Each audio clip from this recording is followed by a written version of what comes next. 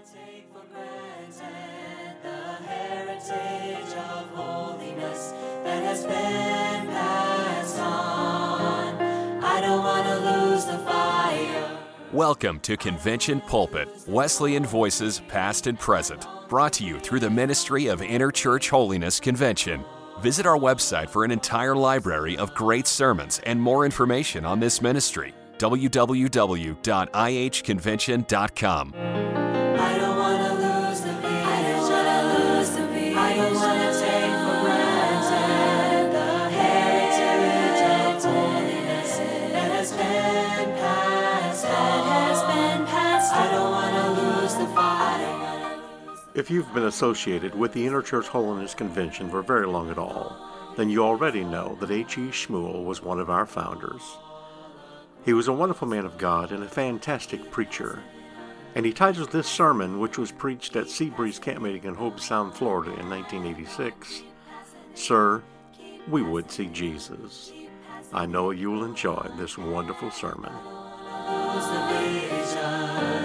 I don't want to take for granted the heritage of holiness that has been passed on.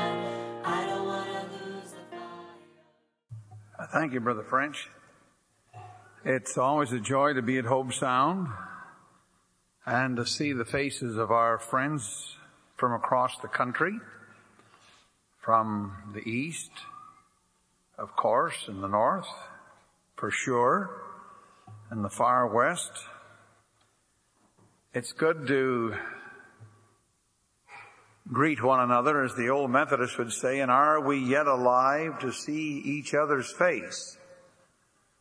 And to exchange a greeting in the name of the Lord. And we are still alive. And as the Dutch would say, you look so good in your face. Well, let's ask God to help us tonight. I was in a camp a number of years ago and had a number of messages that I felt I should preach.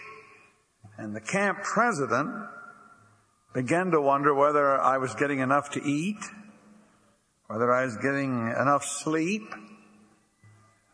Anyhow, he thought something was eating me. He felt that each time I came to the platform, I was in a bad humor. I hope I'm not in a bad humor tonight. But whatever humor I'm in, I take it as from the Lord. Let us stand. And let us read in John's Gospel, chapter 12. There are moods of the Spirit. And there are times, and then there are times. I have a little note here in my Bible that I read to myself occasionally. Sermons ought not to come easily every time, regardless of our gifts or our time with books. Preachers need to be disquieted sometimes, restless, sometimes groaning, panting, intense. Well, I guess I'm in there somewhere. I think that sort of fits tonight. Reading in John's Gospel, chapter 12. This chapter deals with the 6 days before the Passover. Jesus coming to Bethany. He had raised Lazarus from the dead. He'd been anointed by Mary with costly spikenard. And then he's now up to the feast. And there were certain Greeks, verse 20, among them that came up to worship at the feast. The same came therefore to Philip, which was of Bethsaida of Galilee, and desired him, saying, Sir, we would see Jesus. Philip cometh and telleth Andrew, and again Andrew and Philip tell Jesus. You may be seated. I would like to call our attention to the obvious phrase, Sir, we would see Jesus. I believe we're at a point in our movement when we need to see someone. I believe we're at a point in our movement when we need to see Jesus. We are a movement at the crossroads. We are a movement in trouble in many, many areas. We are a movement that is not growing. We are a movement that is dividing. We are a movement that is dividing, but our division does not mean addition, which a healthy division should mean. As a matter of fact, our divisions are subtractions through attrition. We should be multiplying by attractiveness. We need to see Jesus. We need to see Him as we've never needed to see Him in a long, long while. We are becoming a smug, complacent, divisive, uncompassionate, protesting body of people. It is primarily not the responsibility or the blame of our laymen. It is primarily the responsibility and blame on we preachers. Our laymen are usually farther ahead of us in many ways than we as members of the clergy. And so we need to do some serious thinking. The focal point of the lesson, of course, is Jesus. And I do want to make a statement here that I just culled the other day from the writings of A.W. Tozer. Tozer died in 1963. What he said in 63 is appropriate today. Matter of fact, anything Tozer has to say seems to be appropriate for any time. He is considered a legalist by the Calvinists. I heard a staunch Calvinist the other day on a Moody station sort of giving Tozer down the river. He said something kind about him to sort of recover the situation, but the basic statement was not really complimentary to Tozer. But Tozer said, "It is my considered opinion that under the present circumstances we do not want a revival at all. A widespread revival of the kind of Christianity we know today in America might prove to be a moral tragedy from which we could not recover in 100 years. What he is saying is, we don't want a revival of what we have. We don't want a revival of what we have. I think that's rather accurate. If we have revival, we want it on a different and higher plane than what we're experiencing in our conferences and churches and colleges and missions throughout the country. We wouldn't want more of what we've got, would we? We wouldn't want more fussing and contention and division and strife and division and haranguing and legalism and liberalism. We wouldn't want more of that, would we? Well, we've got more of it today than we've ever had before. I'll put it this way. We have more today than we've had in the last 35 years. If I sound like the grandfather that Brother French talked about, well, so be it. I don't feel like a grandfather. I feel like thunder. I hope there's a little lightning here. I hope lightning strikes me and you. I hope we'll be stabbed awake. There's a smugness and a complacency that's turning many of our people off. It turns many of our young people off. I'm disturbed by the fine young men that are going back to the Nazarenes, or going back to the Wesleyans, or they're going to the Methodists, or they're going independent, or they're going somewhere else, and they're leaving us. They're drifting away from us. It makes me unhappy. I'm a poor loser. I fight to win. I run to obtain the crown. I don't labor so as to beat the air. I want wheat. I'm not interested in chaff. Amen. And so we need to see Jesus. Amen. Now, if you need to fasten your seatbelt, you go ahead and do it. It wouldn't be a bad idea. But these Greeks that came to see Jesus may be able to teach us a few lessons. Who are these Greeks? Why did they come? Why were they interested in meeting Jesus?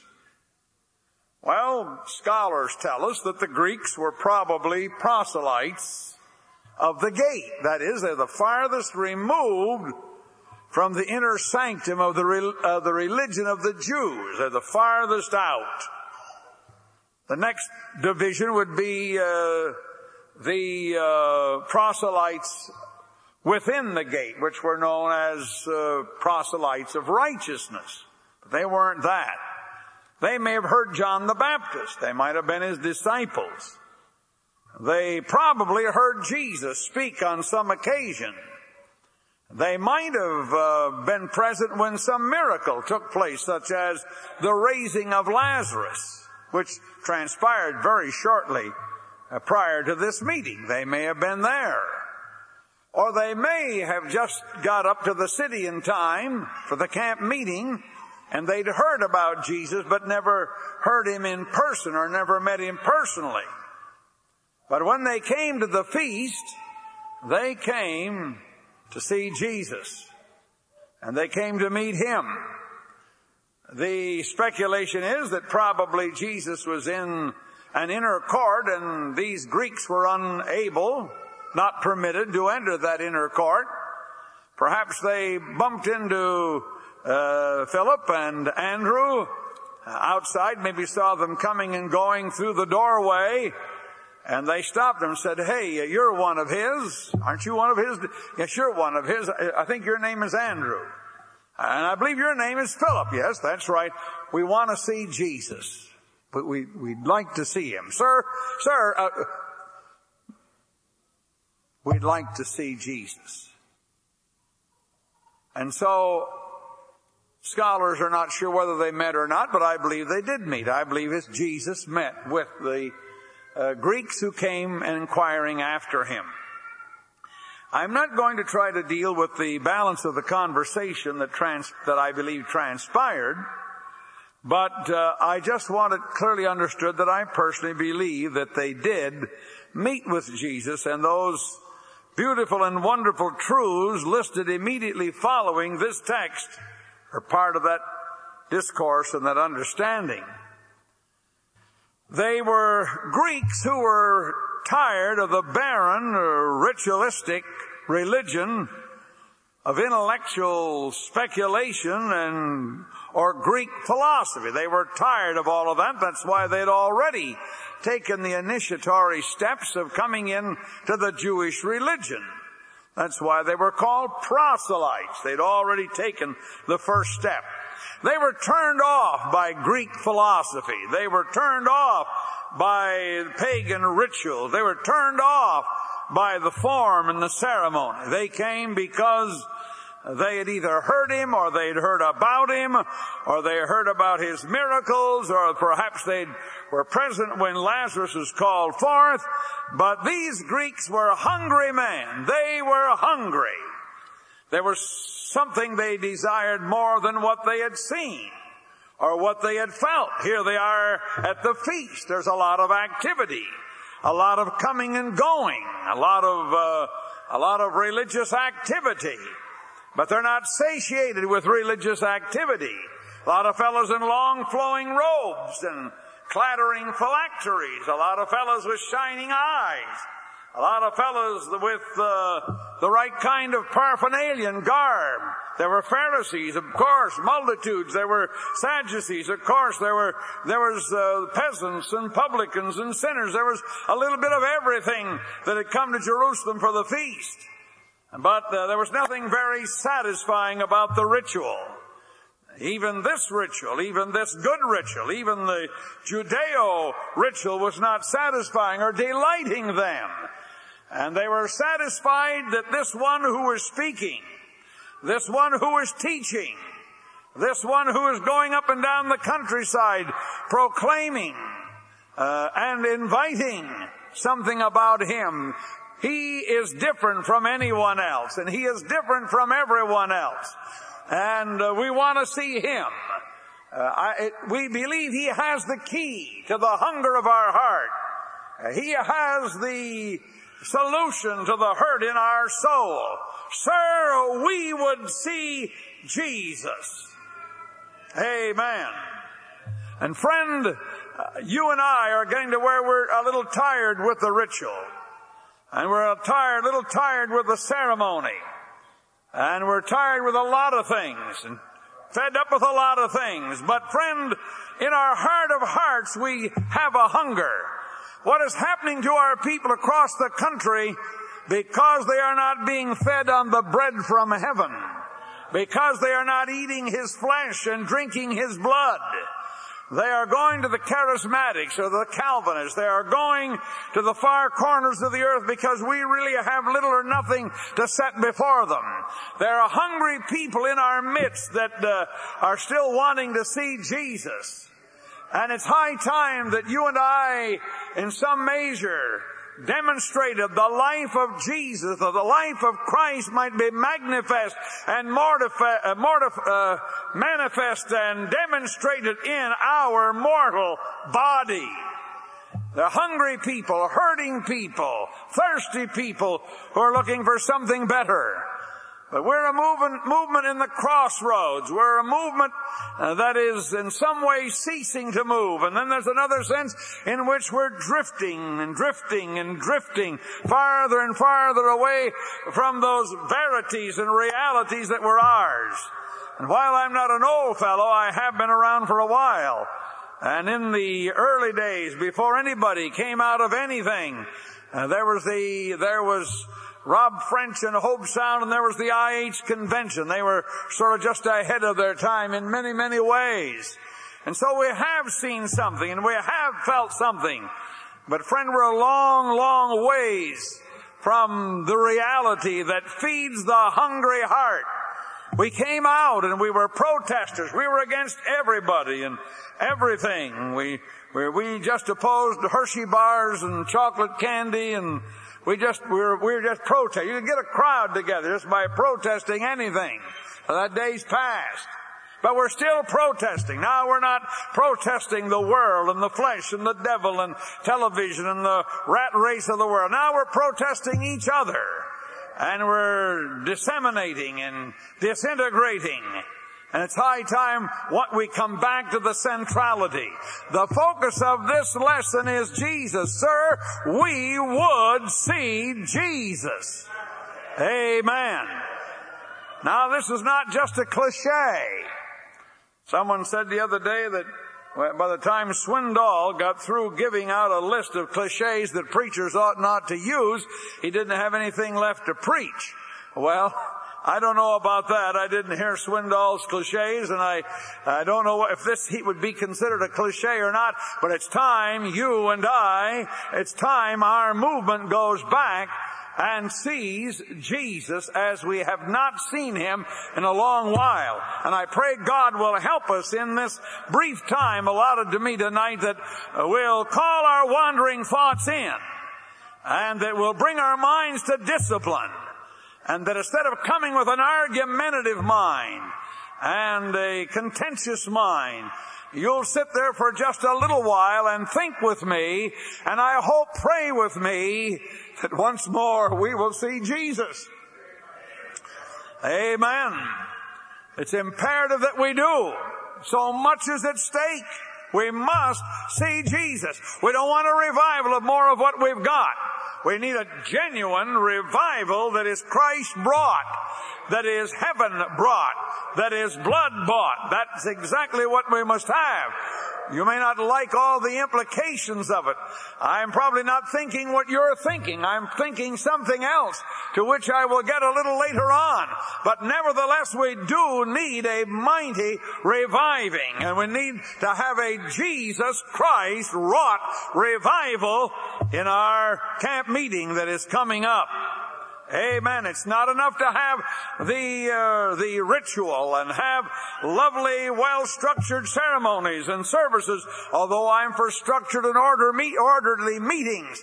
But somewhere along the line, we must have the warmth and the fervor and the adoration and the worship of Christ in such a matter where Christ is truly the focal point, and Christ is no longer the focal point of the movement of which I am speaking. It's divorce and remarriage, or it's bobbed hair, or it's television, or it's wedding rings, or it's something or other have usurped the place that belongs to the Son of God. And before you shout me down, let me tell you something. Those things have not brought us revival. We came out, I still protest television. I still protest the divorce evil. I still protest all the rest of the world and worldliness that is coming into the movement. But my friend, that is not revival. And protest is not getting us to where we need to go. We, once again, must have an incarnation of Christ in our midst. There must be an incarnation of the Son of God in our worship services once again. Amen. And He must be the focal point of our attention. Our teaching, our preaching, our praying, our giving, our service, every aspect of our life and our behavior must be focused upon Christ. Christ the living one, Christ the risen one. The Greeks were hungry for reality. They were hungry for truth. They were hungry for righteousness. Yes, they were no doubt hungry for salvation. They needed to see Jesus to have their sins taken away, just as you and I. They needed to see Jesus who promised a baptism of the Holy Ghost, just like you and I. They needed to see Jesus for whatever their need might be, whether it was a healing of a body or the cleansing of the soul, whatever it was, they needed to see Jesus. And friends, whatever our basic need is today, the real cure is found in Christ and in Christ alone. In Him there is cleansing. In Him there is renovation. In Him there is new birth. In Him there's a new movement. A little later on, He brings so beautifully to light, except a corn of wheat fall into the ground and die, it abides alone. But if it dies, it brings forth fruit. The principle, friend, right here is that the principle that Christ lived by and died by is the principle that must be recovered in our movement. We are dying, but we are not dead.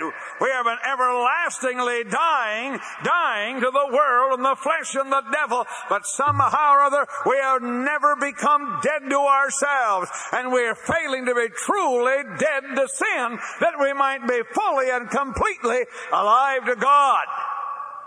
Amen. I tell you what, our movement has to die. We are going to have to die in the likeness of His death. That means there must be a crucifixion. That means things must not only be dead, but it also means priorities must be established, and we need to get some things in the right and proper order. We're getting things out of whack and out of kilter and out of priority. And we're elevating proper things, legitimate things, right things. We're elevating them all out of proportion to everything else. And divorce and remarriage is one of them. We have elevated this horrible and hideous problem to the level of inspiration, the vicarious atonement, the sacrificial and resurrection of Jesus Christ. It's up here the level with everything else, and it's truly, along with a number of other worldly issues plaguing us, it is a divisive thing. It is a divisive thing. And it is being used as a tool or a cudgel to divide us and to splinter us and to thrash us and to hammer us and to bruise us.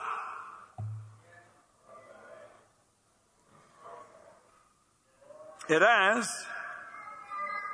But friends, let's see Jesus. Let's bring Jesus Christ back to the center of things.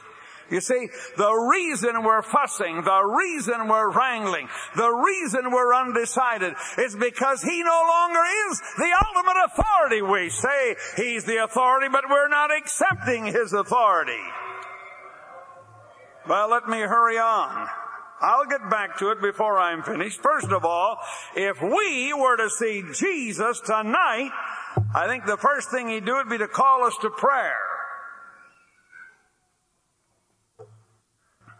I think that's proper. He'd call us to prayer. Wouldn't it be something to be at a prayer meeting where Jesus would lead in prayer, where He was not only the leader of the prayer meeting, He would lead in prayer? Wouldn't that be some prayer meeting? He would not be praying, divide us, O God, scatter us like sheep upon the hillside. Oh, decimate us. Send us to the far corner in 1 and 2 with our peculiar banner and our special distinctive. He would be praying, a new commandment I give unto you, that ye love one another. And then let's go to chapter 17 of John and listen to his prayer. He says, sanctify them through thy truth. Thy word is truth. Talking to His disciples, praying with His disciples. As thou hast sent me into the world, even so I also sent them into the world. And for their sakes I sanctify myself, that they might also be sanctified. Neither pray I for these alone, but for them also which shall believe on me through their word, that they all may be one, as thou art in me, and I in thee, Father, that they also may be one in us, that the world may believe that thou hast sent me, and the glory which thou gavest me, I have given them, that they may be one, even as we are one, I in them, thou in me, that they may be made perfect in one, that the world may know that thou hast sent me, and hast loved them, even as thou hast loved me. That's the prayer of the Master. How do our selfish ambitions, our denominational ambitions, our scholarly ambitions, our economic ambitions, our divisive plans and programs fit into this prayer? I believe that if Jesus Christ came tonight, He'd call us to prayer. I don't believe He'd give us a lecture. I believe He'd pray with us. And I believe He would weep over our divisions. He would weep over our divisive attitudes. He'd weep over our selfish sectarianism. He would weep over our personal aggrandizement, the heaping together of plans or treasures or pleasures for our own personal benefit. I believe the Son of God is a weeping Christ, and if He were here tonight calling us to prayer, there would be a sob and a groan akin to the agony of Gethsemane, because those that name His name, those who adhere to His doctrine, those who lisp His name, those who pledge such fealty and loyalty to His word, are nevertheless at one another's other's throats across the country and in private and in personal counsel until, my friend, it grieves the heart of Jesus Christ. If He would call us together in intercessory prayer, His prayer would be that I in them and thou in me, the interpenetrating personal relationship between the Father and the Son and the Son and the Father, the unity that exists in the triune God is indeed a mystery that defies speculation, defies definition, defies the keenest mind and the keenest intellect. But God and the Father and the blessed Holy Ghost and the precious Son are one. They are one in each other. There is a love and a unity that they notice that last phrase here, that the world may know that thou hast sent me and hast loved them even as thou hast loved me. God the Father loved His Son. God the Son loved His disciples. God the Son's disciples are to love one another. That doesn't mean division.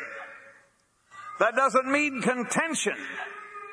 That doesn't mean the kind of carnal strife that flies under the banner of sanctified zeal, whereby we compass land and sea to get our denominational birthmark on someone, and after we have done so, they may be sevenfold more a child of hell than they were before. I believe He would call us to prayer. The New Testament emphasis is an emphasis on unity, upon oneness, upon our being together. We are baptized into one body by one Spirit. There is one faith and one Lord and one baptism and one hope of our calling. It's all wrapped up in Jesus Christ. And Paul says we are to maintain the unity of the Spirit in the bond of love. Do you know what it means to maintain? It means to keep everlastingly working at the job of staying together. That's how you keep married. That's how you work a team or a span of oxen or a team of horses, by working together. Now you see, I don't know everybody here and I don't know everything, but I know this as I travel from coast to coast in the north to the south. Each year it's getting increasingly more distressing as we divide. We've lost sight of Jesus. We've elevated truths, good truths, things that are solid, things that are genuine, things that are authentic. We have elevated them to such heights, to such eminence, and then rallied our forces and our scholarship, question mark on scholarship. You can find scholars on each and every side and any side of almost anything you wish. And the result is the rending, the tugging, the pulling, the rupturing of the body of Christ. I know you run the aisles better when we preach on bobbed hair and television and jewelry. I know you get more spiritual exercise if I would harangue on divorce and remarriage. I know you'd turn cartwheels and support things a lot better with your pocketbook if we'd sort of come down and shake your hand. But I've never knowingly, God knows, ever preached to the grandstands, and I'm not interested in the grandstand. There's another one to whom I'm endeavoring to please. And I believe, Dale Yoakum, we're at such a crucial crossroads. Someone said the other day, said, Schmul, what's beyond the crossroads? I'm not sure there is anything beyond the crossroads. We're at the crossroads. We'll either take the right road or there's nothing but a pit. There's nothing but a collision. There's nothing but a wall. There's nothing but disaster. I would to God our movement could stop before we hit the wall. I would to God we'd come to the T in this thing called the journey on the highway of life, and we'd come to our senses and we'd make the right and proper calculated turn in the will of God. Amen. I shouldn't even ask, I'm not asking for amens, but the implication is there that I think you should. No, it's not necessary. I'm here tonight trying to clear my soul. Sir, we would see Jesus. If we were to see Jesus tonight, I believe he'd disarm all the generals and the buck privates, and I think he'd destroy the air forces and the arsenals, and I think he'd strip them all of their outfits, and he'd take the swords away from all the boys and beat them into plowshares, and he'd take the spears away and beat them into pruning hooks. We've developed an army of fighters. We've developed a phalanx, rank upon rank of scrappers. We glory in being contenders and fighters. We're all fighting for the faith. We grind our teeth and shake our fists and we jump up and down, but we're losing the world all the while. All the while, you're burnishing your armor and polishing your sword and making sure your spear has a fine point. And all the while, we're working with the habiliments of war. Jesus Christ goes begging for disciples who will carry the message of the meek Nazarene. Oh, I know what you're saying. You're saying, well, Brother Schmul, he said he would send a sword. He did say he would send a sword, but he didn't say you were to wield the sword and that we were to cut each other up in the process. He said he would send a fire, but that's no sign you need to ignite fires around the country or carnal, ambitious fires in the hearts and minds of people you contact or sit in their living room or by their fireside or around a restaurant or a McDonald's sometime. He'll send the fire and he'll send the sword. But he said he also came to send peace. I believe if Jesus Christ came tonight, I believe he'd disarm the generals who are marching out to war. Amen. I believe he would disarm the generals, the captains.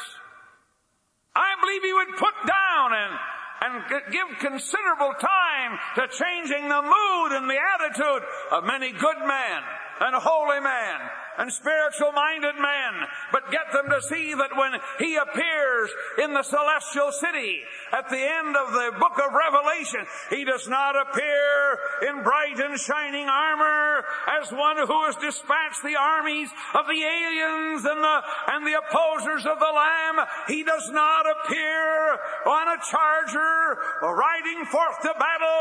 He appears not in the garb of a lion, not in the garb of a leader. He appears in the garb of a lamb, a sacrificial lamb. I looked and behold a lamb in the midst of the throne, a lamb as it had been slain from the foundation of the world.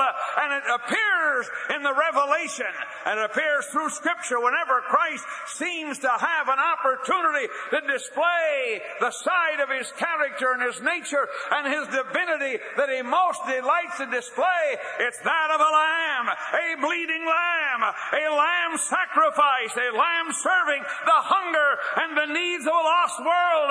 And I believe if Jesus Christ would return tonight, he'd stack the arms and he'd put up the swords and he'd demolish your little navies and armies that send their missiles around the country, chattering and chopping and machine gunning and fussing and contending. I believe we'd stack our arms outside of this building would be a stack of an arsenal of weapons that have been used well, with good intention, with the right thing, defending the truth, standing for what's right, standing for this and standing for the other and opposing this and protesting that. But my dear friend, where are our captives?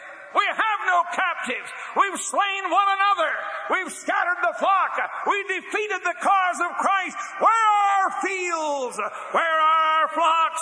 Where are those that we would lay at the Master's feet? The Lamb has been slain that we might bring to Him from the ends of the earth men and women and boys and girls, the black and the red and the yellow and the brown.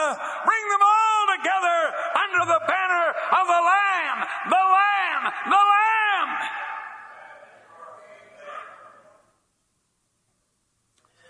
Now, I believe He would disband them and then send us all out as peacemakers.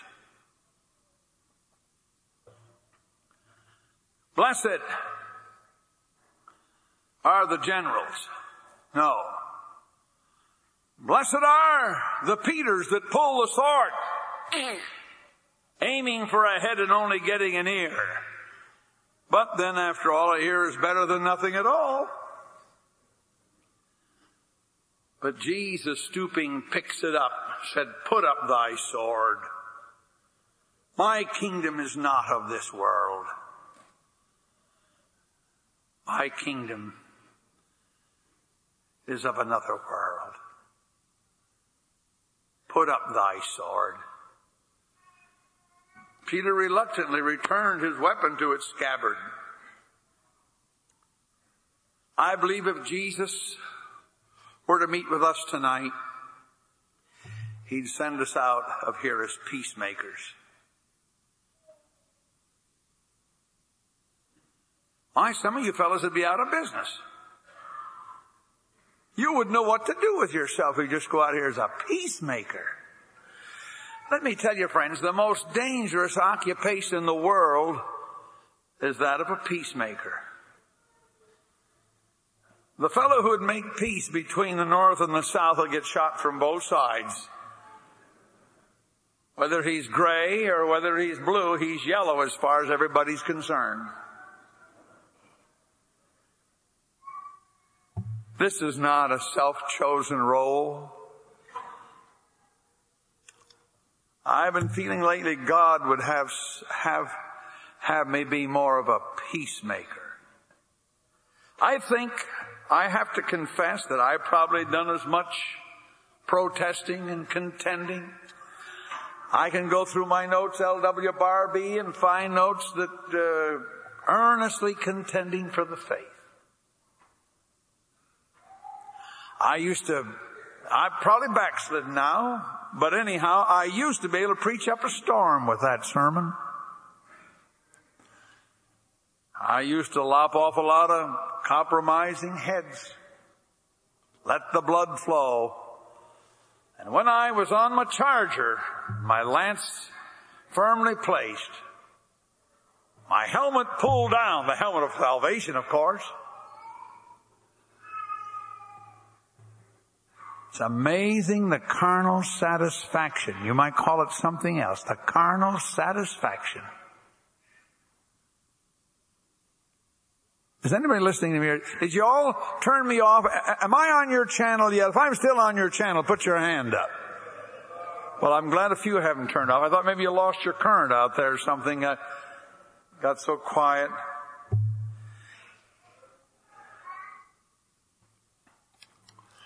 If an army of peacemakers would leave this, you know, they used to say, was it the old 44 or 45, or maybe it was the old 30-30 that was the peacemaker of the West. Made men equal, the 30-30. But you know what was the real peacemaker in the early days of this nation? The circuit rider. He was the peacemaker. In those early days of America, 60% of the folks that belonged to any church at all belonged to the Methodist Church.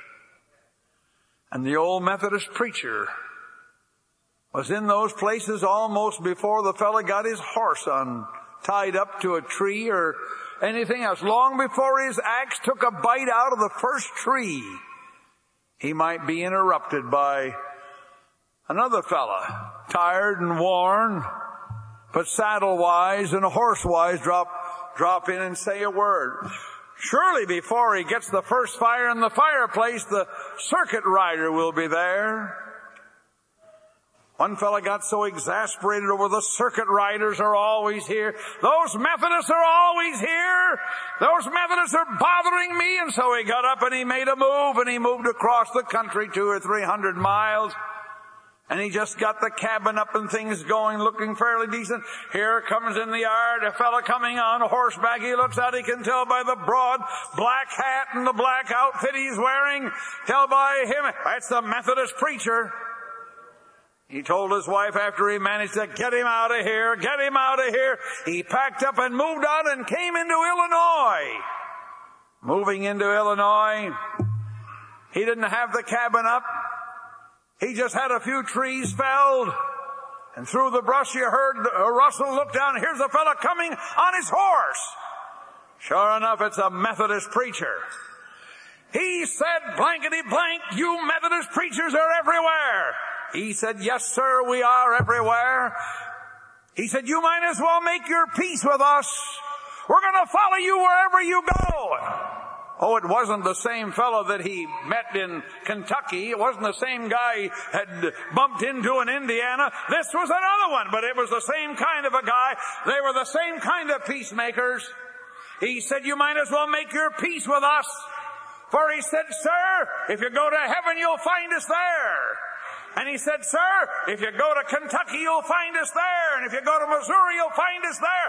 And if you go to hell, he said, I'm sorry to say, but you'll probably find some of us there. You might as well make your peace with us.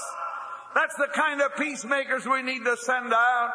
Fellows who will follow the trail, those who will go out night and day, those who will face the elements, those who will seek for the lost, the real peacemakers, the message of the Prince of Peace and the King of Peace. The world is a troubled world, a distressed world, a broken world, a restless world, a weary world. They're looking for peace. Only Jesus, the Prince of Peace, can give them the peace that they need. That's why he cried, come unto me, all ye that labor and are heavy laden, and I will give you rest. Take my yoke upon you and learn of me, for I am meek and lowly in heart. I'm not a general or a corporal. I'm meek and lowly in heart, and you shall find rest or peace to your soul. Yes, I believe if Jesus was here, he'd send out an army of caring, compassionate disciples, evangelists of the cross, who would meet the need and the hunger of the day. There's a vast multitude out there that's hungering and they're hurting. They care little about our skirmishes and our warfare. Now, some of you look like you've lost your last friend. You probably thought I was your friend and now you've lost me too. Well, so be it. Last night, as I gathered about my little radio over in my apartment to listen to the State of the Union address, my heart was deeply touched by what I heard President Reagan say. If you remember, those of you that heard it, how many heard the President's address last night? As they were coming in and finding their place, the announcer said, there are 4 young people sitting by Nancy Reagan. Who are those 4 young people sitting up there in the balcony with the President's wife? No one seemed to know who they were. But somewhere near the end of the President's address, he stopped and he said, I want to make some remarks tonight, especially to the young people of this great nation. And then he called attention to 4 unusual exploits of daring and of bravery by children, by very, very young people. Not even toughened teens, just young people. There's a little fellow by the name of Trevor. from Philadelphia who is seated beside Mrs. Reagan. He was one of the heroes. What did he do? He did something that makes us all ashamed, really. What did he do? Did he put his finger in a leaky dike and save a nation? No, he didn't do anything as dramatic as that. Did he find in his little computer, did he find on his computer a special way of making an instrument that would go to the stars? No, he didn't do that. One night, he went to his daddy. It was a December night, December the 8th to be exact, 2 years ago, last December.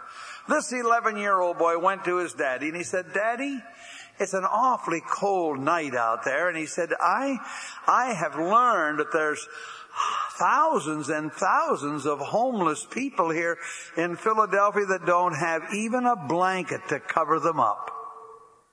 Not even a blanket, Daddy. He said, "Well, what can we do about it?" He went to his mother and said, "Mom, I heard about there are thousands of people down there in Lower Philly that don't even have a blanket. Some of them are freezing to death. They find them about 20 every morning are frozen to death because they don't even have a blanket." "Mom, we've got some blankets around here. Mama, we've got some blankets." And he went off and apparently found a few here and pulled a few there together. And I heard the interview with his father today. They interviewed his father and asked him, "Well, how did this come about? How did he get downtown?"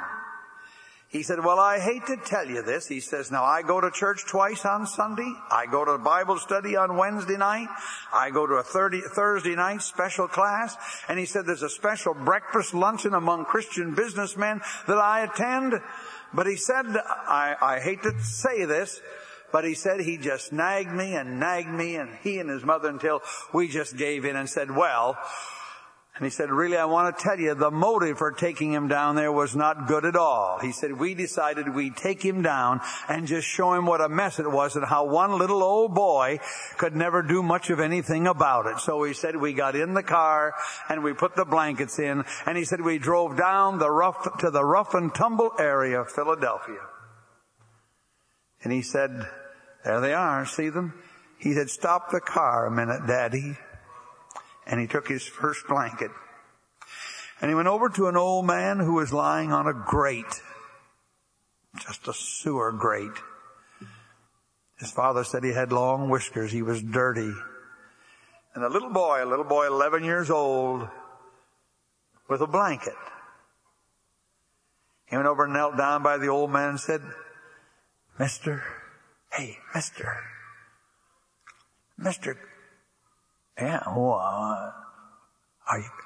would you like a blanket to keep you warm?" And looking up bleary-eyed, he saw a little lad, about 110 pounds, with a blanket. And he gave it to the man. Went down the street and gave another one.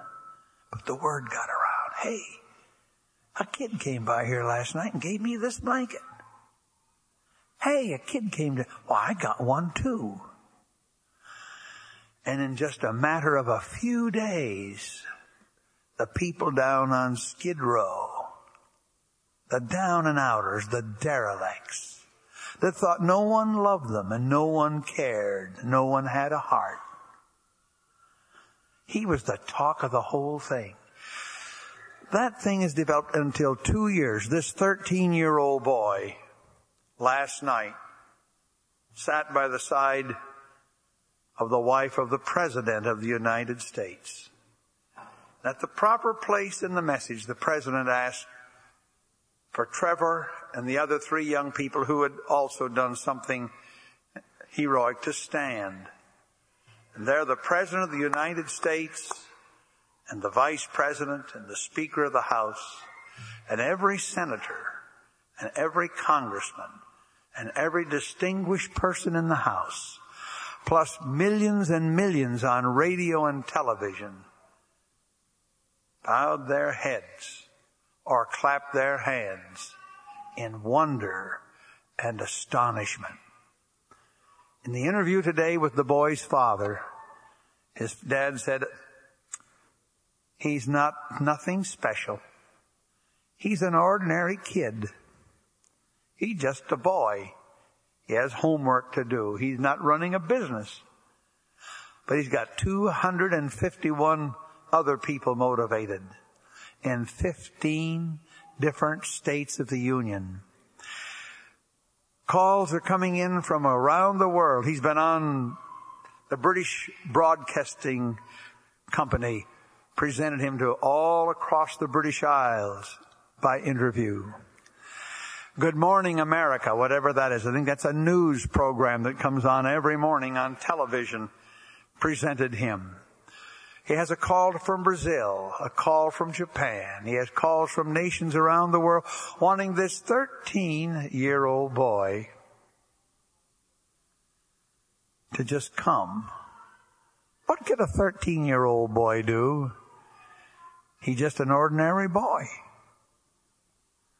I believe if Jesus came back, I believe that boy would stand there along with the little fellow that gave the loaves and the fishes. I wish we could turn our movement around. The holiness people can you hear me? Are you listening at all? There was a day when the holiness movement had a social conscience about the poor. That's where William Booth came in. That's where the Salvation Army let its colors fly. We were that kind of a people one time, but we're rich and we're increased with goods. Now we draw our swords. Now we fuss and contend. Nobody can see the beauty of holiness because we're so busy flashing our swords. The loveliness of the peacemaker that Christ would make out of each of us as evangelists of his compassion could be seen. I was in prison. You didn't visit me. I was hungry, but you didn't give me anything to eat. And I was thirsty, and you didn't give me anything to drink. I hope the other side of that verse would be true of us. I was in prison, and you visited me. I was hungered, and you fed me. I was thirsty, and you gave me drink. When saw we thee in prison and visited thee? When saw we thee in hunger and fed thee? When saw we thee cold and covered thy nakedness? And he'll say, inasmuch as you've done it unto the least of one of these, my brethren, you've done it unto me. Wouldn't it be something if Jesus would meet us tonight? If we'd see Jesus, he'd call us to prayer. If Jesus would come down the middle aisle tonight, and I believe he's here, but if he'd come in a visible form down the middle aisle tonight, I think most of us would want to fall on our knees in confession. We'd want to confess our coldness and our carelessness. We'd want him to pray that we'd be a united people. We'd ask him to cleanse us from the inside our things that divide us. Ask him to cleanse our eyes with tears where we'd have compassion. We'd see clearly, not critically. Well, I feel like it's time for me to pray. And if you want to gather with me, and I wish you would, I think it'd be a good way for us to invite Jesus in a special way tonight. We would see Jesus in this prayer meeting around this altar. The rest of the camp could be different if we'd meet him tonight. I believe he's here. I believe he wants to help us in this. I believe he wants to unite us as his people. He wants to cleanse us not only from our sin, but he wants to cleanse us from our selfishness.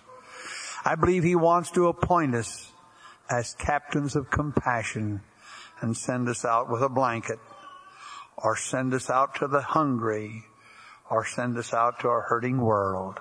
Will you gather with me while we pray?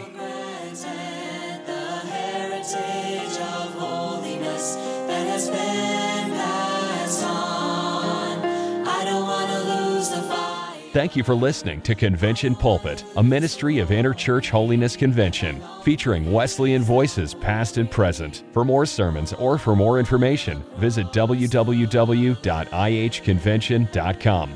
This ministry is made possible through the financial support of our listeners. You may give online at ihconvention.com or send your donation to IHC, Post Office Box 99, New Berlin, Pennsylvania, 17855, USA.